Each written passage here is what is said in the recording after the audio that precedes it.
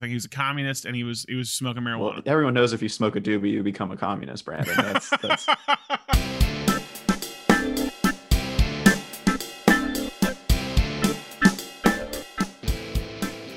Hi and welcome to episode of Cinenation. My name is Brandon Sparks.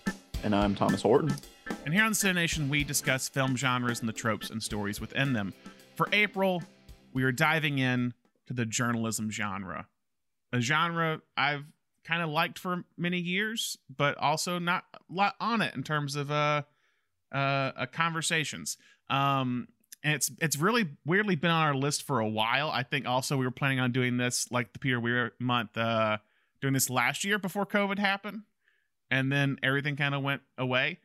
But yeah, it's an interesting one because most people usually think like a handful of movies when it comes to journalism films. But there are a lot. Like, so Thomas, what are some that you think of when you think of journalism movies? First thought is All the President's Men. Yeah, immediately. that's number one. Yeah. Probably Spotlight after that. I haven't even seen it, but I think of The Paper, that movie, The Paper. Yeah, because I love it so much. That's and why because they used to have that poster in the Zemeckis building at USC. At USC. Yeah, they did. Great cast, The Paper. I think some people don't like it, but I think great cast. Newsies? I don't know. Does that count? Yeah. I don't know if it's on our list, but Newsies kind of does count. They're not writing the news, but they're selling it. Well, they are writing the news at one point. That's the whole bit towards the end. Like, they make their own paper. Wow, I didn't know as much about Newsies. The whole to basically get the word out about their strike at the end of the third act of the movie. There's a whole bit where Bill Pullman sings in it. That's the thing. Yeah, it's hard for me when I hear the words like journalism movies. It's hard for me to get past All the President's Men. That's just like boom, first thing in my head. Yeah, that's kind of the number one. And then Spotlight, kind of, I think, a little bit of the current like kind of public consciousness. Spotlight became the big thing because the Oscar wins. But yeah, the thing about journalism movies, they really can tackle a lot of different forms of journalism, and that's what we're going to try to talk about this month. There's a lot of different perspectives you can take with a journalism movie. The simple tactic of a journalism movie is an investigation piece, which kind of plays like a detective movie of some kind. And I think All the President's Men kind of fits in that category. I think probably Spotlight a little bit because they're investigative journalists. Zodiac is another big one that kind of comes to mind. And then there are movies that deal with the ethics of journalism, which is something like The Year of Living Dangerously, I feel, that we dealt with last month with Weir. Yeah.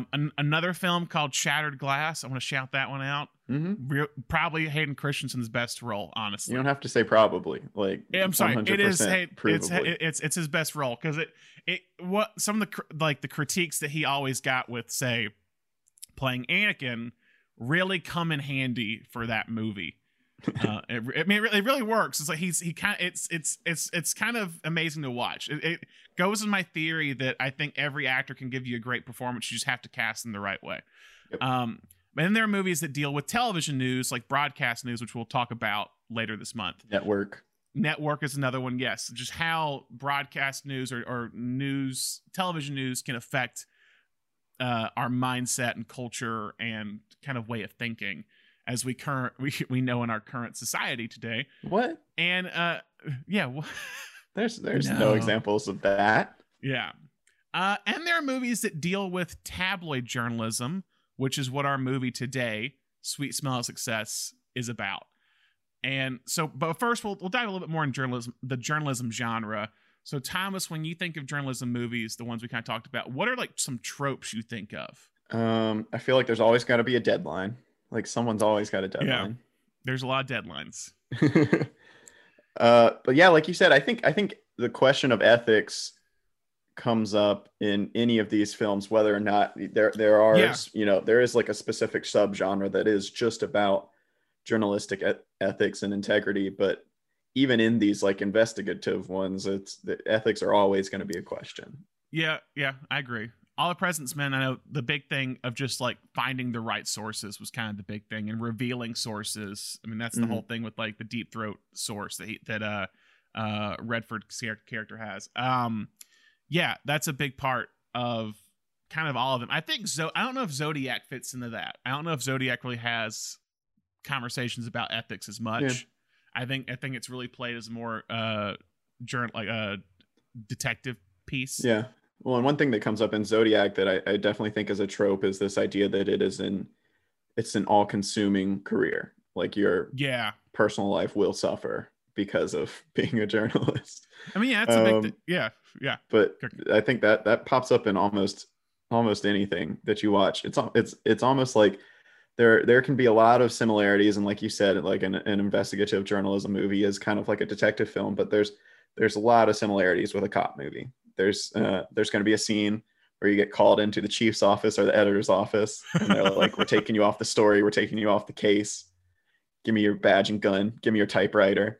There's always, unfortunately, a very tired trope, but there's usually going to be like a harried wife at home who's like, "You're never home. You're never around." Yeah, that's in the paper. That one's in the paper. But I mean, that's even, we see that in Zodiac with Robert Downey Jr.'s character, almost like having a complete nervous breakdown from how far he's pushed this story and how much it's invaded his personal life. And then with Jake Gyllenhaal too, with like once he gets married, once he becomes consumed by the story of this of Zodiac, his marriage suffers at home. Well, I think of, you're talking about the there's always like an editor that's like kind of like, here's the deadline. It's usually always played by an actor of like some prestige. If you notice, it's like in the paper, it's Robert Duvall. The one that for some reason came to mind is State of Play. I don't know why, with Russell Crowe and Rachel McAdams and great cast, Ben Affleck, and it's Helen Mirren who's the editor. But yeah, there's a lot of that, and there's kind of some other ones. I don't know if we'll talk about as much, but like other like kind of biopic journalism movies as well. Kind of ended the tour. I think maybe Almost Famous fits into that category as well. I mean, there's a little movie called Citizen Kane. There's that one too. Yeah, like Almost Famous, I think of too. Going back with a movie that, on the surface, is not fully about journalism. There are questions about ethics when, like, in terms of specifically with Patrick Fugett's character. And Philip Seymour Hoffman kind of talking about how he should tell the story. Like, don't be their friends. Like, be that's the truthful. Thing about uncool people, man. I'm always awake. But yeah, and then there's also kind of another subgenre of kind of like the war journalism kind of movies. It's the Under Fire. It's the Live from Baghdad, Salvador. I think even Reds. What was that? Whiskey Tango Foxtrot? Yeah, that's on here. Yeah, with Tina Fey. So yeah, there's a lot of different types of journalism movies.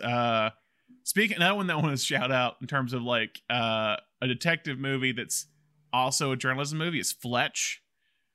Like that's really that's like, I always thought it was a detective movie growing up before I watched it, and it's actually a journalism movie. He's a journalist. He's an undercover journalist. That also would include the great Disney Channel original movie Get a Clue, starring Lindsay Lohan, in which she's a reporter for the school newspaper and she uncovers a vast conspiracy. What are some school newspaper movies? Are there any more besides Get a Clue? There's always usually like some sort of some journalist, some student journalist breaks something about the school. Oh, like Bad Education. Did you see that with Hugh Jackman? I did not. I think that's like a plot line at one point. That's kind of how he gets like uncovered or something. Is that it's a student who does like an expose on him, or it's like they're doing a story about like something that the school was buying, and they're like, "How do we have the money for this?" And they did a whole story, and that's like kind of uncover. I guess spoiler alert for Bad Education. I don't know. But yeah, there's a lot of different things. But today we're gonna try to explore some of those themes the rest of the month. Today we're gonna be talking about kind of tabloid journalism, and there's not really a lot of movies with tabloid journalism, but weirdly I think tabloid journalism is very important nowadays. I think it's very prominent.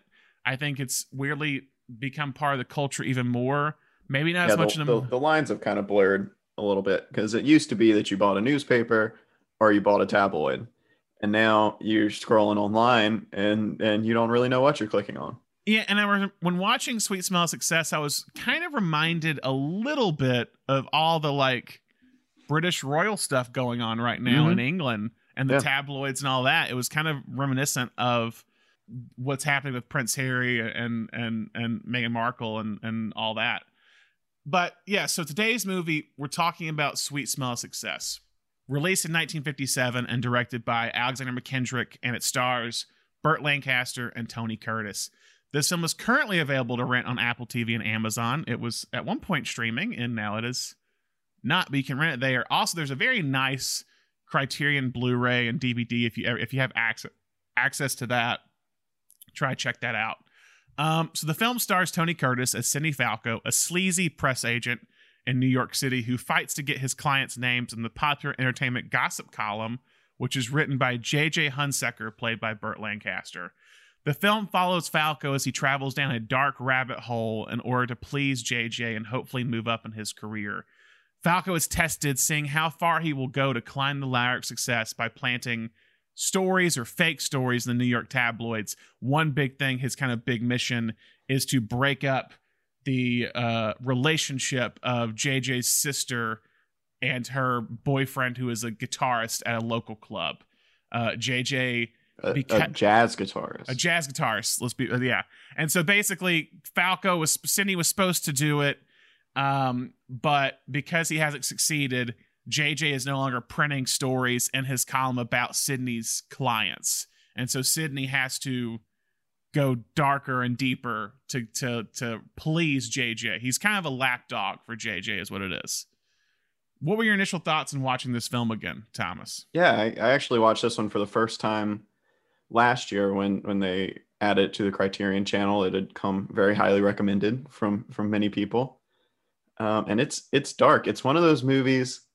It's kind of like Citizen Kane. It's one of those movies that you have to kind of go back and remind yourself what year this was made, because it feels so twisted. And the cinematography, I believe it's James Wong Howe. Who shot it, makes it look very modern. It's all set in New York. I think I watched the Criterion feature on the cinematography of it, and I think James Wong Howe said, I think we were the first people to ever shoot in New York and be like, I'm gonna shoot from the sidewalk and point up. And so there's a lot of these shots of like framing the characters against these huge skyscrapers behind them. And it's really crisp. It's, a lot of people consider it to be a noir, just in kind of the contrast and the way it's shot. But all that to say, with like the subtext that's going on and the dialogue and everything, you watch it and you can forget how much this movie like pushed the envelope as far as like what was acceptable,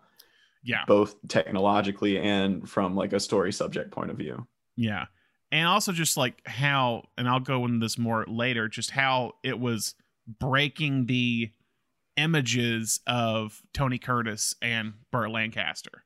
Because they were not accepted in these roles, I will tell you that. Like, they were making like swashbuckling, like kind of Technicolor, like good guy movies, and this is like, they're sleazy, terrible people. Curtis maybe not as much. I think this movie is very much a morality tale. I think there's a few things they could have changed to make it a little bit stronger in the morality aspect, and we might go into that a little bit later. But yeah, I think the script is sharp and one of the better scripts of the era.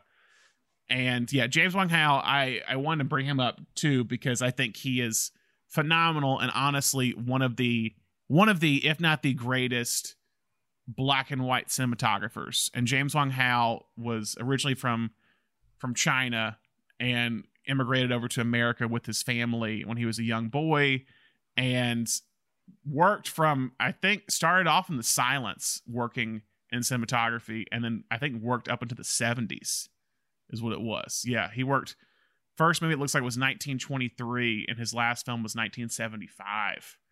So he worked for a long time. But yeah, with this one too, because we watched this, I think before, I had seen it a couple times before, but we watched it before the pandemic happened with a group of friends at my house. And it was funny because a lot of people didn't understand the roles and jobs in the film, which I wanted to go into. They're just like, I don't know how to relate this to nowadays. Because as I said, Tony Curtis plays Sidney Falco, who's a press agent. And J.J. Hunsaker, played by Burt Lancaster, is a gossip columnist and also like radio show host. And there's, in the modern sense, there's not really someone like that in that field. They might be more in like a broadcast news type thing, but like tabloids, as we've kind of talked about now, because of social media, it's more spread out.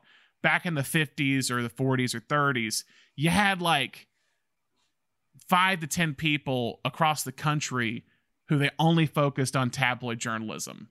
I think the closest that we've gotten in recent years, and this reference is honestly probably dated at this point. This probably, if we have any Gen Z listeners, you might not even get this one, but I think Perez Hilton is the person who's gotten the closest to that, and being a celebrity in themselves. Yeah. In maintaining this column of celebrity gossip. Yeah, basically think if TMZ was a person, it would probably be like kind of this as well. Mm-hmm. And the whole kind of thing in this era is that a press agent, who's kind of a publicist, is kind of the idea, is that they are trying to get their clients into the columns of these journalists so they can have, it kind of helps mold their career.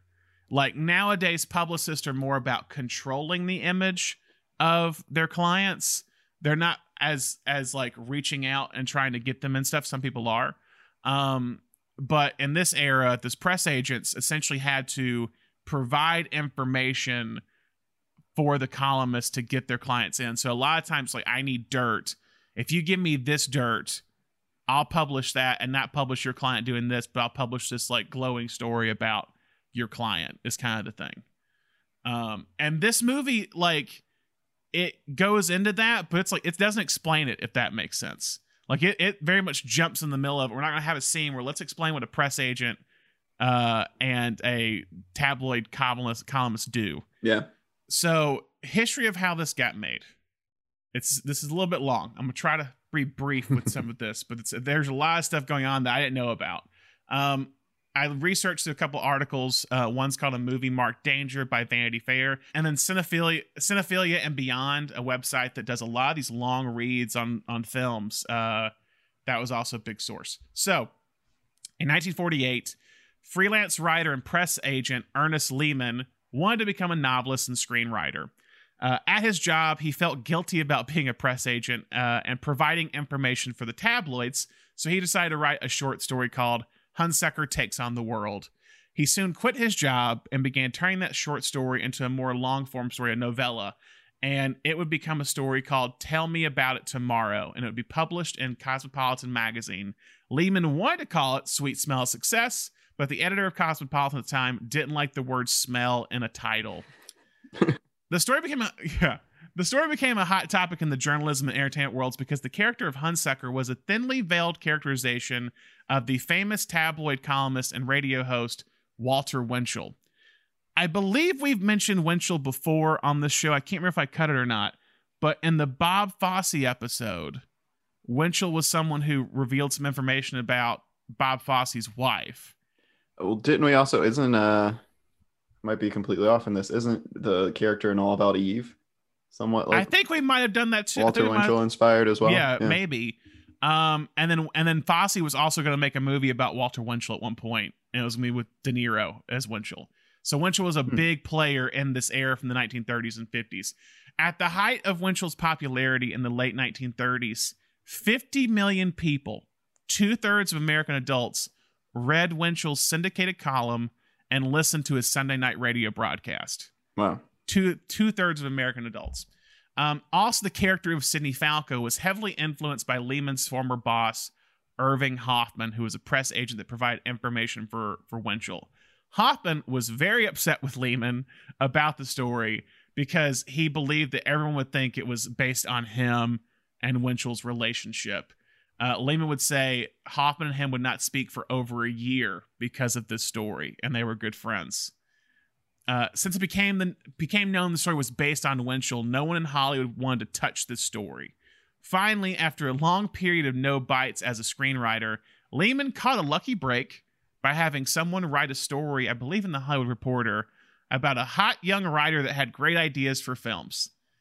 And it was Lehman's former boss, Irving Hoffman, who he hadn't spoken to in a year and a half, because Hoffman wanted to get back talking to his friend. He agreed to do a story, so he planned the story in the Hollywood Reporter. But Hoffman also let Lehman write the story himself, is what it was. So Lehman writes this glowing review about this New York writer who wants to talk about the New York atmosphere that no one knows about, kind of thing. Within 2 weeks of the story's publication, Lehman received a call from Paramount Studios, where he began writing as a screenwriter and writing certain screenplays. Even with that, however, and this kind of success as a screenwriter now, no one was interested in making Sweet Smell of Success except Burt Lancaster's production company, Hecht Hill Lancaster. This is kind of, he had the company for about 10 years or so. He wanted to make more, basically he wanted to make his starring vehicles, Burt Lancaster did. Lehman apparently hated working for the company. I can't stress that enough. Hated working for the company, and originally was going to turn them down because he found them to be vile and womanizing. But after talking with his friend Paddy Chayefsky, who recently worked with him on an adaptation of his teleplay Marty, Lehman began to reconsider. When the film racked up a bunch of Oscars, Lehman decided to take the offer to adapt his short story because he realized they were the only ones that had the guts to take on Winchell. Paddy Chayefsky later wrote Network is the big thing here. Mm-hmm. But he still thought they were bad people. He describes this scene of, apparently they were in a meeting one time and they're discussing who to hire that was going to help them get prostitutes for themselves. These were not good people. Like, Lancaster and them would not work in the current era that we're in. Lehman says, "I'm ashamed to say that I was a part of this meeting. There we were, scratching around for women. They were the most corrupt group. I really sank into the depths when I decided to work with them." During the writing of the script, Lehman began having massive stomach problems while working for Lancaster, Hecht and Hill.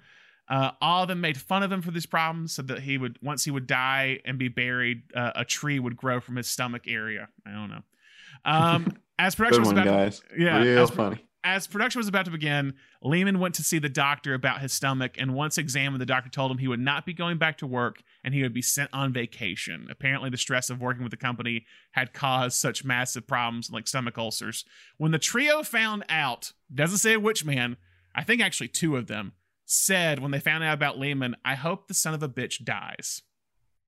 Yeah. They sound great.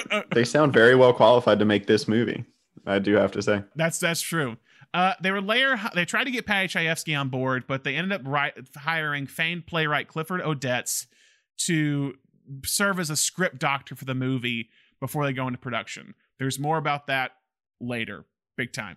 They would then hire Alexander McKendrick a little while after that, after they bought the rights to Lehman's story. Originally, Lehman was going to direct the movie, but they fired him once they got the funding. Apparently that was a ploy for them to get the rights from him, was to promise he would be able to direct and then take it out once the money came through. McKendrick had gained notoriety in England by working with the famed Ealing Studios, where he made several comedies with Alec Guinness, the most famous being probably The Lady Killers. In 1955, Ealing Studios was bought by BBC, and McKendrick realized it was time to get out, so he began entertaining Hollywood offers. He turned down offers from Cary Grant, David O. Selznick, and began entertaining an offer from Hecht, Hill, and Lancaster for a movie called The Devil's Disciple, this like Revolutionary War picture. The funding would fall through for that, and he would be hired for Sweet Smell of Success. While Lehman was doing constant rewrites of the script before he went into the hospital, Lancaster realized he wanted to play J.J. Hunsaker. That was not the intention when they bought the rights, but Lancaster believed it would be a major break for him because, as I said, he was known for playing these hero characters, these swashbucklers, like in the movie called The Crimson Pirate. Yep. When Tony Curtis found out about the project, he begged Lancaster to cast him as Sidney Falco. Curtis was also seen as this swashbuckling heartthrob, and he had recently starred in a film called Trapeze with Lancaster. Curtis believed this was the part he was meant to play, even though his agents told him it would ruin his career as an actor. Then he was finally hired. And that's how our main players got together. Yeah, this movie really is a big risk for both of these guys. Yeah, I think for all of them, it's like Curtis, yeah, Curtis was like, no, I mean, it's like how to put it in context of like picture like just a teen, like a 20s like heartthrob who makes family films, making this kind of sleazy character is what it is. Yeah, with Curtis. I do think we've kind of gotten to a point where Hollywood celebrates that kind of turn. They do, but it wasn't as celebrated back then. It was if you're a hero, you stay a hero. It's almost like watching like sitcom television in a way. Mm-hmm. It's like I want to see the same. They're not really there to see characters. They're to see personas and celebrities and actors and actresses. So they don't want to see Curtis play a bad guy. They don't want to see Lancaster play a bad guy. They want to see them swinging around on ropes and fighting with people and getting the love of their life at the end of the movie and the end. And this is not that movie by any shape or form. Not at all. So let's dive into favorite scenes here. So what are some of your favorite scenes in this movie? Or give me one first. Well, okay. My favorite like thread of the film, I think, is the cigarette girl kind of subplot. Yeah. And I think every scene involving that subplot is fantastic. Yeah. Like you could like pull that and make like a short out of it and it would be incredible. But it's, it's this when Falco's trying to figure out how to assassinate this guitar player's character, he has a friend who's a cigarette girl in a club, and she tells him that this other journalist has had her over to his house and things got weird. Yeah. And so Falco decides he's going to blackmail that other journalist into running a blind item, is what they call it. Yeah. That says, hey, this guitarist is smoking the doobies. Yeah, and he's a communist. That was the other thing. He was a communist, and he was smoking marijuana. Well, everyone knows if you smoke a doobie, you become a communist, Brandon. That's common knowledge. But that there's so many good scenes with that, but the scene when he confronts the journalist is amazing because he comes to him at the table and his wife's there, and he's trying to like be smooth in the way that he's blackmailing the guy, and the journalist like catches on and like turns to his wife and is like, he's trying to blackmail me right now. Well, it's a great turn. It's a really great turn where like I think in any other movie that journalist just crumbles and just like, okay, I'll do it. But it becomes like, no, you're blackmailing me. Okay, here's what happened is what he ends up like telling his wife. He confesses everything to his wife, and then his wife says, this is the first clean thing you've done in years or something like that. it's kind of it's a weird turn. But no, I love it's the part when like because the his wife is playing like do the crossword puzzle. No. It's doing she's trying to pick horses for the horse races. Yeah. But she's looking at the newspaper and she's like, oh, what's your name? He's like, oh, Sidney Falco. She's like, oh, there's a horse with that name. Maybe I should go with that one. She's like trying to find like what name clicks. And Sidney Falco goes, is there a name like a cigarette girl on that paper or something? Like, it's just very like he slides the blind item to the journalist. Yeah, it's just throughout this movie you just continue to see over and over again how pathetic Falco is. He really is. And this is one of those that he's got this whole plan. Yeah. He's trying to be as smooth as possible. He's trying to pull off something that JJ would be able to pull off, and it just like blows up in his face. Sorry, Laurie, I can't let this man blackmail me. Blackmail? Wants me to print a dirty little smear item in exchange for keeping his mouth shut. About what? Foolishly, Laurie, I hope you'll understand that the cigarette girl, I was kidding around with the girl, I mean. I was kidding. She took it seriously.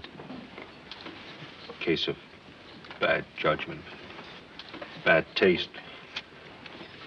I'm just sorry, that's all. Your friend, Hansek.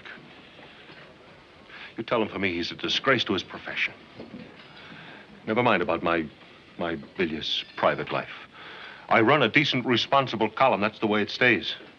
Your men prints anything. Use any spice to pepper up his daily garbage. You tell him I said so. Tell him that, like yourself, he's got the scruples of a guinea pig and the morals of a gangster. What do I do now? Whistle Stars and Stripes forever? What you do now, Mr. Falco, is crow like a hen. You have just laid an egg. Leo, this is the first clean thing I've seen you do in years. In terms of like the morality tale with this is that Falco really is reaching low. He's going low every other time. He's getting lower and lower every time he does something. Mm-hmm. It's how far will he go to climb the ladder? And then like the times when he's like, I'm done with this, I'm getting out, this new offer kind of comes in. But also you also wonder, there's a scene that happens where like him and JJ are fighting and he's like, I'm out of this. There's no way you're gonna get me unless you like give me my own column. Falco's always thinking ahead, even though he's failing at a lot of things. He's still always thinking ahead of what's his next step. Mm-hmm. And so, like in that scene, I wonder, and even in the scene with the journalist where he's trying to blackmail him, I always wondered, was that the ploy to get the other guy to listen to it? Because that's the other thing, is that he does the whole blackmail thing, it doesn't work, and then this other journalist who's there hears it and wants to know what the item is. And mm-hmm. Falco like kind of just commits to it. Like he literally uses the same wording that the journalist uses against him to describe JJ to that other journalist. Yeah. Curtis has that. Falco's always thinking ahead in some way. There's always a plan. The plan might not always work, but he always has a plan. He's always he's constantly moving forward is kind of his character. Mm-hmm. Like Curtis never really relaxes, if that makes sense. He's always like fidgeting of some kind, so always kind of on the move. But oh yes, that whole kind of sequence of the cigarette girl, and then even the scene after when it's the when they're in Falco's office and he's kind of like again setting up the cigarette girl to have sex with this other journalist. Yeah, that's the scene for me where you're just like, oh, there's no hope left for Sidney. He basically pimps her out for his own gain, and she's fantastic, that actress. But they have this like fight where he lures her to his apartment, making her think that they're going to spend the night together, and then he's just set up this other guy he's going to pimp her out to, and she like stands up to him and is like, I don't know who you think I am. And Sidney's like, you got to do this for your kid. The money's going to come from it. Yeah, he's like, don't you have a kid in the army or in the military school? And she's just like, okay. Well, and this is whole, and the other thing with that too is the journalist is like thinks he knows where he's seen her before, and he's like, where have I seen you? And he keeps like naming off cities. That part, it's heartbreaking she like finally resigns herself to do it, and she comes out the door and he's like, Cuba, I know you from Cuba, and she's just like, no you don't. Palm Springs 2 years ago, and you're like, oh god. Yep. Because you thought this guy was just like it didn't like, you just thought he was doing this like to like, oh, I think I know you from somewhere, as like a kind of flirtatious thing, and then it turns around actually they did hook up once before, 2 years before, and it does not sound like it was a good experience. Yeah, that scene is real. I don't know if slimy is the right word, but like, no, slimy is the right word. I don't think you ever feel the same way about Sidney after that scene. I think that's really one of the turning points in the movie. Don't you know who that man is? Yeah, Otis Elwell, the columnist. Yeah. And he's a perfect stranger to me. So take 5 minutes. Get acquainted. He's an important man. He's lonely. Don't be dumb. What do you want all of a sudden? Lady Godiva? Where's my other shoe? What kind of an act is this? Don't you think I have any feelings? What am I? A bowl of fruit? A tangerine that peels in a minute? I beg your pardon. How do you like this? I turned myself inside out to do you a favor, now I'm the heavy. Here's your shoe. There's your coat. And there's the door. Another fantastic scene is when JJ's introduced. Yep. And they almost introduce him like a gossip columnist, Sherlock Holmes. Every iteration of like a Sherlock Holmes has that scene when they're having a conversation with someone and then they're immediately are like, I know everything about you. I read you when you came in the room. And they have that scene where Sidney comes in and JJ's sitting with a senator and this actress and her agent. Yeah. And they're just kind of beating around the bush until JJ's finally like, listen, I know exactly what's going on here. And they do that great camera move where it's like over his shoulder and it's like whip panning to each person as he talked, like you're looking from his point of view, and he's like it's like a robot, like setting his sights on each person to like tear them down the best way possible. Burt Lancaster could have been a good Terminator. That's all I have to say. He probably could have been a good Terminator. Yeah, it's the when he's like, I know what's happening here. You're using him to cover up for you and her, basically, because the whole thing is like the senator's like, oh, here's my friend, this young actress, and what it is that, oh no, this is his lover, this is his mistress. And so there's so much of this movie, especially in the modern era, smacks of what we now know about the workings in Hollywood, and that one especially is like, the whole story with the president of Warner, and Zanuck. Is it Zanuck? No, Warner. No, Jack Warner. I'm talking about like 5 years ago. I'm not talking about Golden Age. Gotcha. Okay. I'm talking about the whole scandal that brought down Warner and what's his face, Brett. Brett Ratner. Brett Ratner. Yeah. Very relevant for today. This movie. Now come, JJ. That's a little too harsh. Anyone seems fair game for you tonight? This man is not for you, Harvey. And you shouldn't be seen in public with him, because that's another part of a press agent's life. They dig up scandal about prominent people and shovel it thin among columnists who give them space. There seems to be some illusion here that escapes me. We're friends, Harvey. We go as far back as when you were a fresh kid congressman, don't we? Why is it that everything you say sounds like a threat? Maybe it's a mannerism, because I don't threaten friends. But why furnish your enemies with ammunition? You're a family man, Harvey, and someday, God willing, you may want to be president.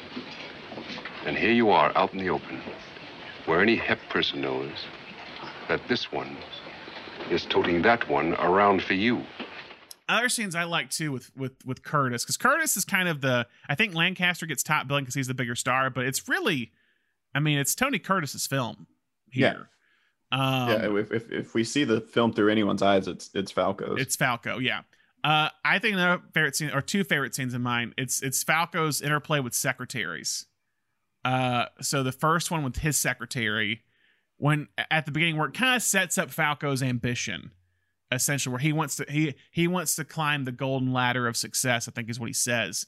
And he's like, no more like rack up the balls, boy, or whatever. Like he wants to be known and seen and essentially feared, probably as well. Fear and respected. And it's a good kind of interplay because his secretary knows who he was before, and she's seeing him go down this dark path. Yeah. I think I'm a hero. Well, I'm no hero. I'm nice to people where it pays me to be nice. Look, I do it enough on the outside, so don't expect me to do it in my own office. I'm gonna bind right now with Hunsaker. Sidney, maybe I'm done, but why does Mr. Hunsaker want to squeeze your livelihood away? What do you stand for that kind of treatment for? He's punishing me. His kid sister's having a romance with some guitar player. He asked me to break it up. I thought I did, but maybe I didn't. Now I gotta go find out. And Hunsaker is the golden ladder to the places I want to get. Sidney, you make a living. Where do you want to get? Way up high, Sam, where it's always balmy. Where no one snaps his fingers and says, hey, shrimp, rack the balls. Or, hey, Mouse, go out and buy me a pack of butts. I don't want tips from the kitty. I'm in the big game with the big players. My experience I can give you in a nutshell, and I didn't dream it in a dream either. Dog eat dog. In brief, from now on, the best of everything is good enough for me. Sidney, I'm not trying to tell you what to do. It's just that it makes me feel bad when Mr. Hunsaker hurts you. Every dog will have his day. The last thing for me with favorite scenes, the entire sequence at JJ's radio show, where like it's the kind of the big confrontation of Sidney's plan coming into action. At this point, basically, Sidney's planned the story about JJ's sister's boyfriend who's proposed to her. Sidney's playing the story about him being a communist doobie roller. and he's been fired from his job. And Sidney kind of has this moment where he basically tells Lancaster the plan. He's like, look, just trust me. I know what I'm doing. And it's that great line where Lancaster's like, you're a cookie full of arsenic is what he says to him. Mm-hmm. But it sets up the kind of like big confrontation where like Lancaster takes on the boyfriend, and they're trying to basically paint the boyfriend as this like flawed and corrupt person for the sister is what it is. I got that boy coming over here today. If I can trust my eyes, and I think I can, Susie knows all about your dirty work. Can't hurt. Can't hurt. I had to get that boy his job back. Look, JJ. We can tie this off in a one neat bundle, address it to the dumps, to oblivion. We're doing great, but please do it my way. I've cased this kid. I know his ins and outs. He's full of juice and vinegar, just waiting for a big shot like you to put on the squeeze. You got the boy's job back, okay. But he's not gonna accept your favor. The manager, yeah, but not that boy. What has this boy got that Susie likes? Integrity. Acute. Like indigestion. What does this mean? Integrity. A pocket full of firecrackers.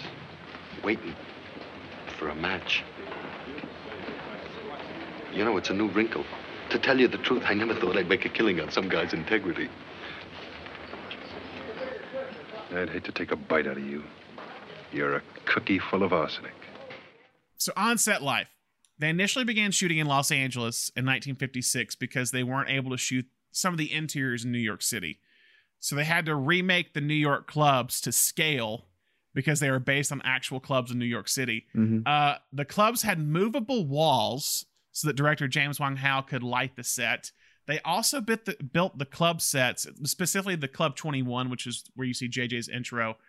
They built the club 2 feet off the ground so that he could light the smoke of the room from a low angle, like shooting up from the floor is what it was. After the interiors were completed, the production moved to New York City in the winter of 1956. So it looks cold because it was cold. To shoot many exteriors and other interiors. I think they actually shoot where JJ lives, the long hallway where you kind of see a couple times or whatever. I think when like the boyfriend's leaving, I think Marty is leaving Susie, the sister. It's that long hallway. That's the hallway from Taxi Driver when De Niro calls up Sybil Shepherd. You know, that kind of like the kind of dolly away to where you hear De Niro talking, you see a long hallway. It's the same set or same place. While in Los Angeles, they had Clifford Odets rewrite the script while on set. When they decided to take a train ride from LA to New York, and he was going to rewrite the entire script on the train ride. By the time they got to Chicago, he had not started rewriting the script. and then he became worried because Clifford Odets had kind of left New York at one point and was kind of more of a leftist in terms of a political stance.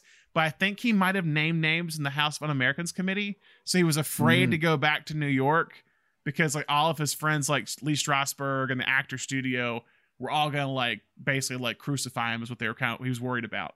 But they get to New York. There's still no completed script. Director Alexander McKendrick said, "One of the most frightening experiences of my life was starting to shoot in the middle of Times Square at rush hour with an incomplete script." Odets would spend day and night reworking the script, adding most of the sharp dialogue, and also restructuring a lot of the scenes in the script. Tony Curtis once said he went to visit Odets at their hotel to get dinner, but he found the producers had locked Odets in his hotel room until he finished the scenes that were needed.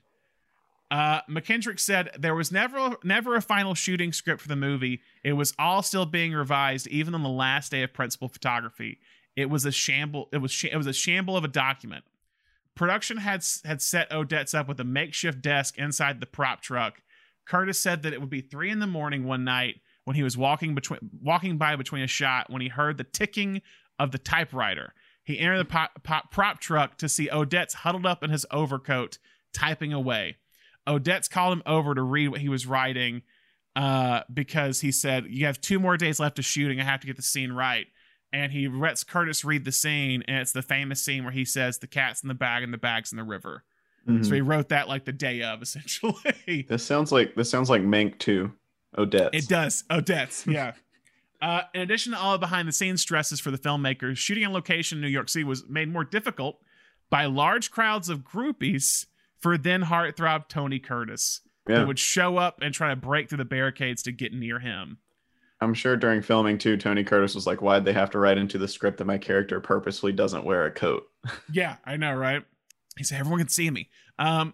So apparently it was a grueling set to work on because of all the dominating personalities. Yeah. Lancaster and his producing partners clashed with McKendrick constantly on set. Lancaster would apparently give direction to other actors on the set, differing from McKendrick's direction. Curtis recalls how McKendrick insisted on absolute silence on set, or he wouldn't shoot the scene. Even if everything went perfectly, Curtis said, he would still want to reshoot. In the middle of the scene, he'd yell, "Shut up." Everyone tiptoed around him on set. Burt would get mad because they couldn't afford all the reshooting because Burt was a producer. McKendrick, in fact, did an epic number of takes of the scene in which Hunsucker watches a drunk being bounced from a nightclub. They did it over and over and over again, going all night. And then McKendrick said, "Print takes 1 and 2." Speaking of Mank, that's some David Fincher, that's David Fincher stuff right there. Elmer Bernstein, who composed the film's powerful, like jazzy score, said the combination of people in that movie, Hecht, Lancaster, Odets, was a snake pit. There was a cultural distance between Burt and Sandy. That's Alexander McKendrick. It was Sandy's heartbeat at a different rate. Burt was really scary, Bernstein recalled. He was a dangerous guy. He had a short fuse. He was very physical. You thought you might get punched out. It was a miracle that Sandy finished that film. In fact, I think that film is what finished Sandy. Lancaster would later admit with a grin that McKendrick considered him the epitome of evil. They had a massive debate once the film was in post-production about the ending. Mm-hmm. Lancaster wanted the ending to be on Falco being beaten up, while McKendrick wanted to end on Susie walking away from her brother at the end of the film. Mm-hmm. I think they played it in like a screening room or something, and McKendrick had shot it both ways and edited it both ways, and there was massive, like, McKendrick had to basically edit a cut without Lancaster knowing, so he could include that ending. And when Lancaster's ending did not work, he showed his ending, and it went well with the studios. So yeah, a lot of on-set drama. Yeah, it sounds like it.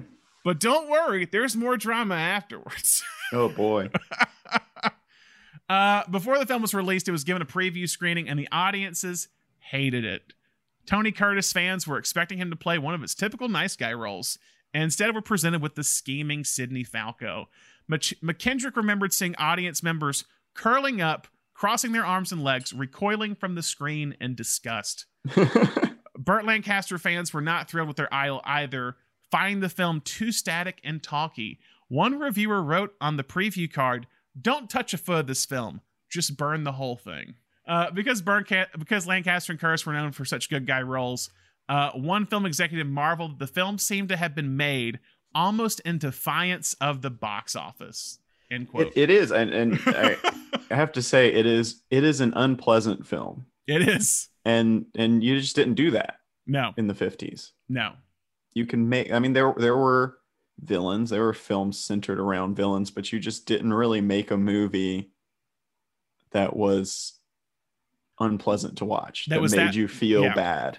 Yeah, throughout. With such big stars and such a romantic location as New York City. I mean, you've seen it before with like kind of noir films and these kind of B movies, but not this like A picture with these huge stars. It's very different.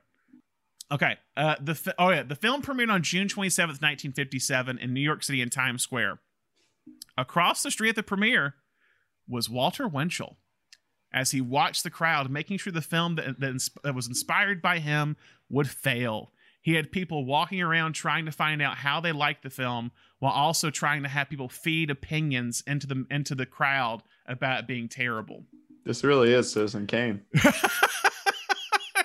really is. The film, however, received great critical praise for every aspect of the film, making several top 10 lists of the year, but that would not help the box office. On a $3 million budget, the film only made $2.25 million. I think at one point I read this, the original budget was $600,000 and it went to 3.4 allegedly. After the film, McKendrick was to make again The Devil's Disciple, which starred Burt Lancaster.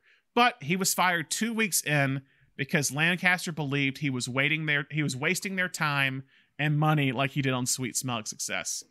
McKendrick would only make a few more films before quitting filmmaking in 1967 with a film called Don't Make Waves starring Tony Curtis. He would later serve as the dean of the film school at Cal Arts and a teacher there, where he served as a mentor for various directors, specifically a big mentor to James Mangold, director of Logan and Ford versus Ferrari. Once the film was finished, writer Ernest Lehman was not fully happy with the finished product.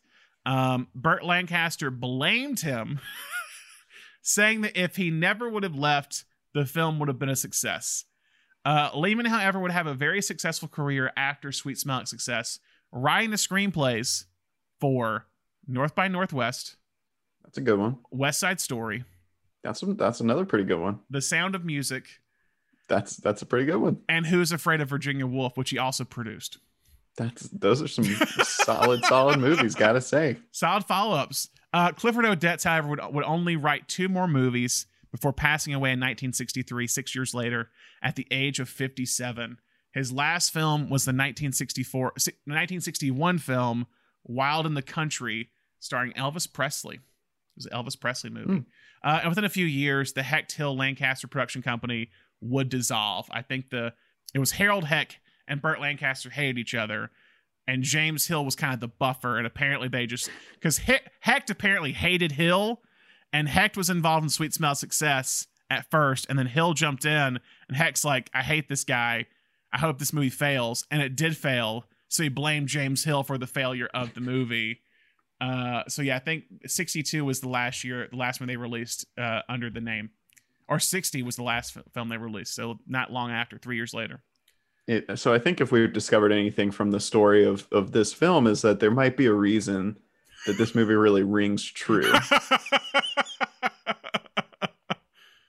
Because it feels like everyone, I mean, a lot of the people that were making it, I'd say the producers, because I don't think McKendrick or Hal or even the writers were toxic, but it sounds like Hecht and Lancaster specifically were very toxic individuals who were both very, Lancaster specifically being this alpha male who wanted to control everything, it seems like, and McKendrick, who's more of an artist and wants to direct it his way. Yeah. Yeah, it's a crazy, and there's more of the story that we have no time to go into. Again, if you want to find out more about it, you can go read the articles I mentioned. One by Cinephilia and Beyond, Sweet Smell of Success, a visceral and vicious depiction of the evil that power-hungry men do, and then the Vanity Fair article, A Movie Marked Danger. So Thomas, what worked about this movie? Well, I mean, like I just said, this movie nails these characters and this atmosphere, and apparently it was based on experience. But yeah, it's like I've brought it up again and again. Movies like this just weren't made at this period, and this movie goes all out, and it makes you feel gross. It makes you feel slimy, and that's such a feat for this time period. You know, another journalism movie, another kind of tabloid movie that we didn't bring up that does very different in like pace and style, but like similar feelings is Nightcrawler. Yeah, like I thought about that too. This is just it gives you like the heebie-jeebies. Yeah. And I think I don't know if they were, but I feel like some people were turned off by Gyllenhaal in that role because of like, he had been doing other roles before then, but like for a while he was seen as kind of this like heartthrob in some way by many people. Mm-hmm. And Gyllenhaal's kind of a guy who's like, no, I'm going to go off and do this thing. Yeah. Yeah, it's a good comparison. Also, I forgot to say with Curtis, this would be the breakout of his career. And essentially all of his roles that you know him from, like Some Like It Hot, The Defiant Ones, which he was nominated for an Oscar for, and I think and Boston Strangler, Spartacus, they all came after this movie. So it was the breakout film that Curtis won. I think Curtis is phenomenal in the movie, and I think it's his best performance, honestly, that I've seen him do. I think the script is great. I think the dialogue, it might be a little too I don't know, dated for some. I don't know. It's very sharp, but there's a lot of lines where I wonder, like, if they came from this movie, that have come into the public consciousness, or if it was before then. Like when Lancaster says, like, "Don't kid a kidder." It's something that I hear a lot nowadays from people. There's a few lines that Lancaster says that feels like are very modern. It's still, even though some stuff feels dated, it's still a very modern script. And then James Wong Howe, I think cinematography is gorgeous. Yeah. I said before, I think he is probably the greatest, one of the greatest black and white cinematographers. I tell people, if you're gonna shoot a black and white film, if it's a short film that you're making, if you're like a young filmmaker, if you're wanting to shoot a big black and white film like Mank, watch the works of James Wong Howe. I think he really mastered how to shoot for black and white. Mm-hmm. Also, how about the score? How do you feel about the score? Oh, it's great. Yeah, I kind of love that the duality of this movie, and that like these people are all believing in like the dangers of jazz. Yeah, and then it's set to jazz. Yeah, it's because right around the time like jazz is really picking up, in the like maybe more in the like, jazz is beginning to change, if that makes sense. Like, and also like I think I read how it was around like the beatnik generation type as well. It's about to break out, so it's a much more like improvisational type jazz in a way that's happening. That's happening in the score, and what's about to kind of break out in the culture. Did anything not work? There's something about the pacing that throws me off every time I watch this, and I'm not sure how I would fix it, but I do think it lulls a little bit. I think maybe it's just because there's so many attempts to frame this kid. That's fair. That there's a part where I feel like it starts to lose a little bit of energy, and the camera's working overtime, and the actors are working overtime, and the music are all working to keep that energy up. But I feel from like a storytelling standpoint, it does kind of lose a little bit of that energy, and like towards the end of the second act. Yeah, that's fair. I think there's some spots in there that could need some cleaning up a little bit. How do you feel about the last like 10 minutes of the movie? Like the ending. Yeah, it gets a little melodramatic. I think does. Yeah. It feels the least modern. You know, the slapping him around, which is great. But you know, the suicide attempt. It's all because it's all of this whole movie is about like the drama that's under the surface, and all these people like pretending to be friends even though they hate each other. And so to see it all kind of bubble up to a head in the last 10 minutes is a little jarring. It becomes a little bit more classical Hollywood. Yeah. There at the end. I agree. And because I feel like too, like Sidney's been like a scheming kind of sleaze the entire movie, but when the boyfriend gets beat up, he has some form of guilt. Mm-hmm. And that's kind of the morality tale, that he has some form of guilt of what he's done. So it kind of doesn't make sense that he kind of becomes so hateful towards Susie in the very next scene, if that makes sense. Because he's like monologuing about like how like she's terrible, how like if she killed herself, I can't remember what it was, but it was like there's a lot of stuff where I just go, after this kind of guilt-ridden scene, he kind of becomes a little bit of a different character. And so it kind of takes away a little bit from the tragic ending, that he doesn't get killed, but like he has a tragic ending in the end, and it kind of takes away from that fall. I wonder what happens if you kind of cut out some of those speeches. What that does. Because then it's like when he's getting framed by Burt, kind of being framed by Burt Lancaster, you're kind of just like, good for him. Like it's like he kind of, I mean, he deserves it. He deserved it before, but like because of how he talks to Susie, kind of unprompted, he deserves what he gets in a way. Yeah.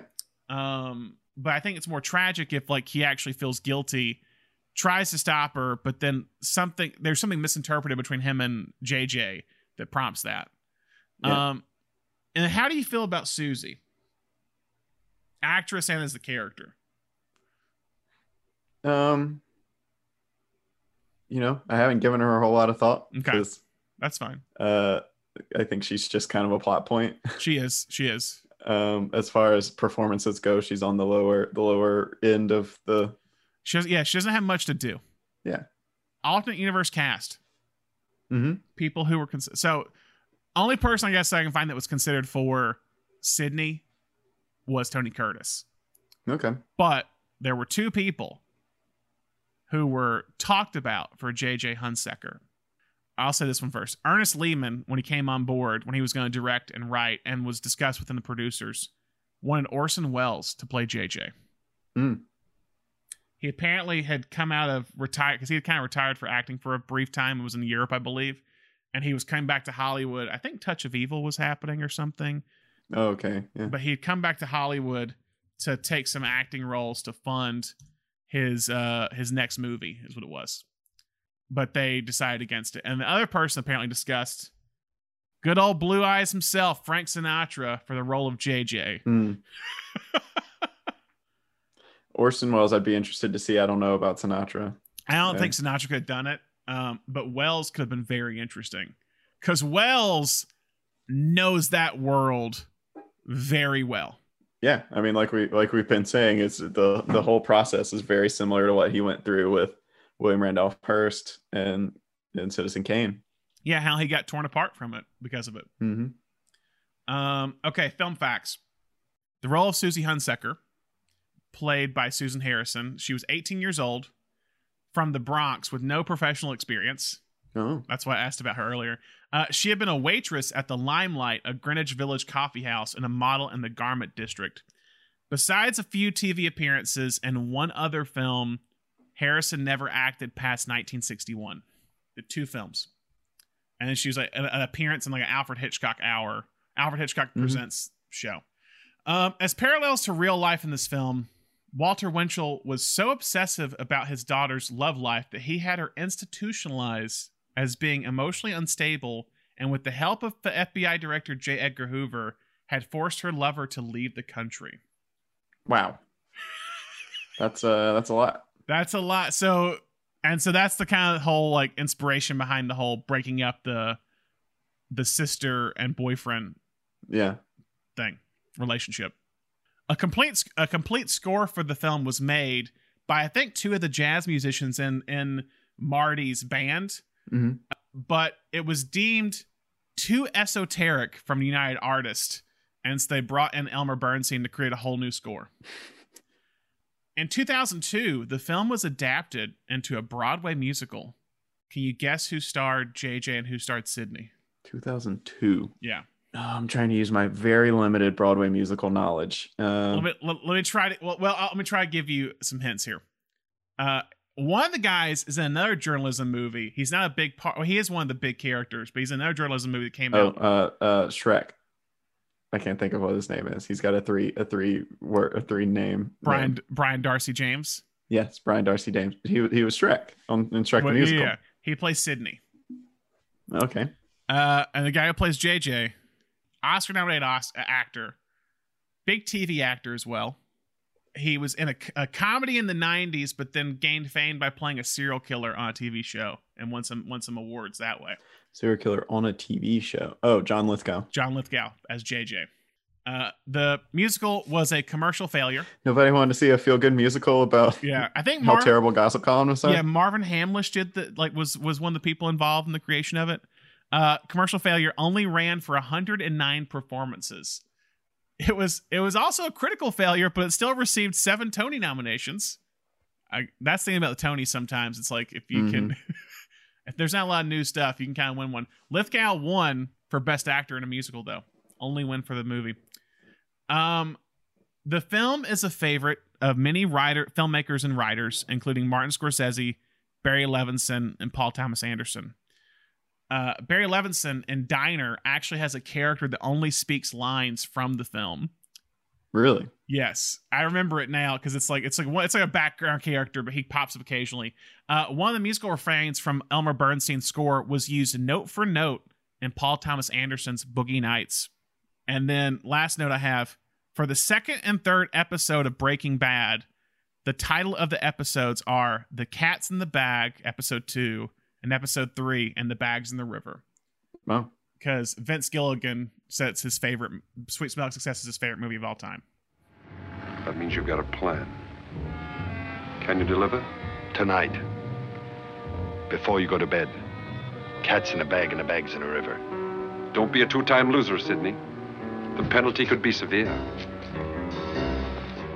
All right. Story questions. My story question opens up a whole other can of worms, but okay, let's do it. This is a place. From a queer theory reading, mm-hmm. in which you look into films from this era and see if they were queer coded in their dialogue and in their themes, are JJ and Sidney sleeping together? Yeah, I wondered that too. There's some weird stuff with JJ in terms of like romantic stuff, it feels like, in this movie. Yeah, well, he's a confirmed bachelor, which was a term that was used back then for someone who lived with their mother or their sister and never really had any female interest. David Thompson, who's a film writer, published a book in recently, like 2019. He published a book called Sleeping with Strangers: How the Movies Shape Desire, about whether or not this film is kind of queer coded. And he says, listen, the movie is sexual. Yes. No matter what. Yes, that's true. And the thing with queer theory is you can go back and say Burt Lancaster, produced this movie, and none of these guys who wrote it or produced it would have put this in intentionally, but it doesn't always have to be intentional. But what Thompson ultimately comes to in his essay is you could not remake this movie without having to consider, like, if you were to remake this movie, you would have to consider there being some sort of sexual relationship between these two men. Yeah. No, I would agree. There's even just the line about like you're a cookie filled with arsenic and I'm gonna take a bite out of you. I won't take a bite out of you. That is erotic. There's the scene in that we talked about the scene when they introduced JJ with that young actress where she says something to Sidney. She's like, "You must be an actor. You're so pretty." And JJ's like, "Oh yeah, he's pretty." Talking about what was going on in Hollywood at that time, the relationship between the two of them, this kind of like dominant and submissive relationship, really reminds me of what we've started to hear. And this is still gossip. None of this is confirmed, but in the past couple of years, started to hear about the relationship between Marlon Brando and James Dean. Yeah. Which sounds very similar to to this, the kind of power dynamic that's going on here. Yeah, I know Odette's. I read, because he was such good friends with Curtis, he would make fun of him for being so handsome. So that's why he added a bunch. There's more lines too about like Curtis's looks, about Sidney's looks, about his eyes, and his, I think, like just like the skin, his face or whatever. Someone says something about his eyelashes at some point. Eyelashes, yeah. Cigarette Girl. Cigarette Girl calls him eyelashes, is what it is. Yes, that was it. Thank you. Yeah, there's definitely JJ specifically. And because Sidney is such he'll do anything. I'm not saying that, like, so there's some sort of like, is he in a relationship with JJ as part of a ploy to like get more stuff in the column? And that's why he's more hurt when JJ's not doing it. I mean, you could go into that. That's a whole, like, they probably weren't playing it that way, but it comes off that way.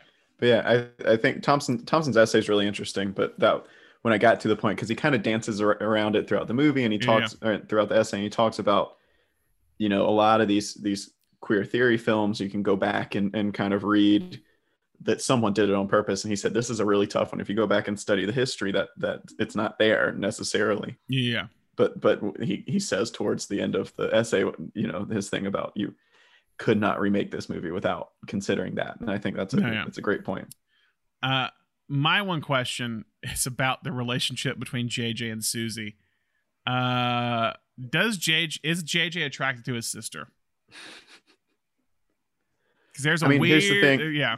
Here's the thing too with the queer theory reading is a lot of times in that period, homosexuality was just lumped in with all forms of, quote unquote sexual deviousness. A movie that's one of the main texts within the reading of queer theory in classical Hollywood is rope, which is literally just like, if you're gay, you're a murderer. Yeah. So I don't think it's going too far to say that the the deep subtext at this time would assume like, if you're gay, you're also incestuous. Like I think that could be definitely something that's coded in here.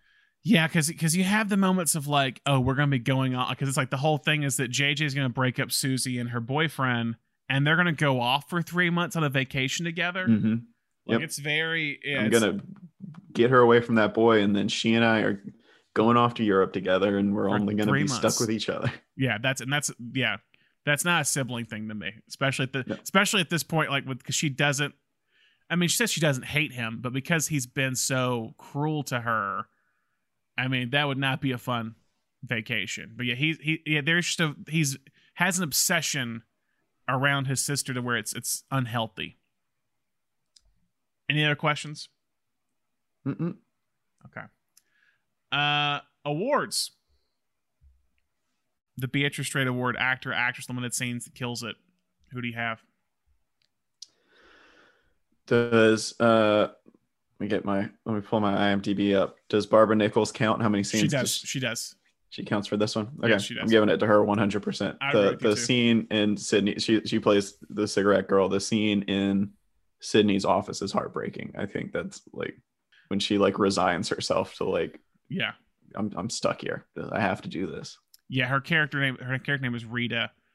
Yeah, she's phenomenal. I think she's in 3 or 4 scenes, and she's able to kind of really own that character.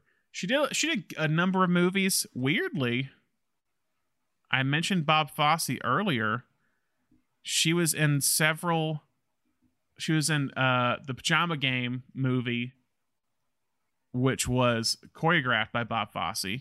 Mm-hmm. And she was also in Pal Joey, which I don't think Fosse did anything for, but that was his favorite role. So she was kind of in these couple. Same year as Sweet Smoke Success, by the way, that she did. She did a lot of stuff. She did looks like she worked for most of the 50s and 60s. Did a lot of TV. A lot of TV, it looks like. So, yeah, I would agree. I would go with Barbara Nichols as well. I think she... she died when she was 47. That's sad. She died of liver failure due to complications of a damaged spleen and liver reportedly sustained in separate automobile accidents many years earlier. Wow. 1976, 47. But no, she is great in this role. Very memorable. I think she has a vulnerability about her that definitely feels like a little bit of a light in this dark movie. Is kind of how I feel. She feels like one of the only people who is somewhat innocent, which is why that scene in Sydney's apartment it makes it so much worse. Sidney, I don't do this sort of thing. What sort of thing? This sort of thing. You need him for a favor, don't you? Well, so do I. I need his column tonight. Didn't you ask me to do something about your job? Don't you have a kid in military school?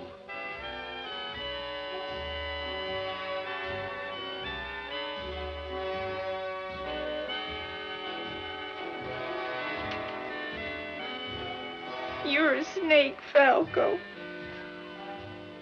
You're a louse. A real louse. Honey, he's gonna help you. Annie Potts X Factor Award. The person or supporting actor or actress that is the most memorable. I don't know. Who do you have for this? I don't know either. It's such a two-hander. Yeah, I feel like we should just erase this category and give Lancaster and Curtis both. Because I don't think Susan. I kept saying Marty. The actor's name is Marty, but Martin Milner plays Steve Dallas. I don't think he's that memorable. I'm not saying he's bad. I just don't think he's that memorable. I don't think Susan Harrison as Susan Hunsaker is. She's not given a lot to do. It feels like. I mean, truth be told, everyone in this movie is like steamrolled by the two leads. They really are. Yeah. I know. I agree. I guess that's what we're gonna have to do. We're gonna have to. Well, there's no winner for the Annie Potts Award. Never happened before. But first time for everything. So the Gene Hackman MVP award, person who carries the movie. I mean, you could argue a couple people here. Because it could be director, actor, writer, cinematographer. I'd go Curtis. Especially to like show up and play against type and hit it like this. Yeah. I would say Curtis too, because Curtis, both of them needed, like, it was a very different role for both of them at the time. But I will say Lancaster had kind of been in a few noir films previously. His first film, even though he wasn't a big star, his first one was The Killers, I believe, where he plays kind of a noir character. He was in Brute Force. He was in Desert Fury. I believe he was in Crisscross. So he had played kind of roles of this before, that gained him a little bit of fame. But yeah, and he had done From Here to Eternity, and he was, I think, a bigger star. I think it was a little bit easier for him to make that switch, but because Curtis was so, I guess, younger in terms of Hollywood standards, I think it was more important for him. So I would also say Tony Curtis. I just think he carries the movie. He literally pushes the movie forward. I'm not sure. I wonder if, I mean, there are a few scenes without Curtis, but very few. And I think he later said, like, Sidney Falco never left him after this movie. Is that every movie he did after this had some kind of Sidney Falco trait about him. Because he related to this movie a lot more because he was from New York. This is a New York movie. He said, I wish this was the first movie I ever made, because then that would establish his whole career trajectory afterwards. Frankly, JJ, I don't think you got the cards to blitz me. I don't? Correct me if I'm wrong, but I don't think so. I'll listen for one more minute. About a year ago, I did you a certain favor. It was a thing, well, I never did such a dirty thing in my life. All right, it's forgotten, forget it. Which brings us up to 5 weeks ago. Sidney, I got a nasty little problem here. Do so-and-so and I'll appreciate it. Did I say no? Was I fussy? Look, I'm the first to admit it didn't gel as fast as we'd like. Well, why all of a sudden can't I get you on the phone? And why, as of this date, am I frozen out of the column? You finished? No, let me finish, JJ. I don't like this job. That boy is done on matinee days only. Otherwise, he's got a head. And Susan, like you said, is growing up 2 heads. What I mean, we got a slippery, dangerous problem here. Not we, Sidney. You. Correct me if I'm wrong, JJ. We. Because if I'm going to go out on a limb for you, you got to know what's involved. My right hand hasn't seen my left hand in 30 years. I'll do it, JJ. Don't get me wrong. In for a penny, in for a pound. I'll go through with it. But stop beating me on the head. Let me make a living. Final questions. If this film was remade today, who do you cast? I've got this one. This is one time I'm actually showing up prepared. Okay. Who do you have? All right. Going with the several Mank comparisons we've made today. First off, David Fincher. Directing it, yeah. Directing this. Going off of the fact that this had a Broadway musical adaptation and someone who is in, David Fincher's little deck of cards. Oh, wow. He likes to shuffle around. That's a good pull, yeah. I'm going Jonathan Groff for Sidney Falco. That makes sense. Here's my JJ. Okay. It's someone I think could absolutely nail this. Hasn't played a lot of like villains, but absolutely could hit this. Stanley Tucci. Okay. I like that.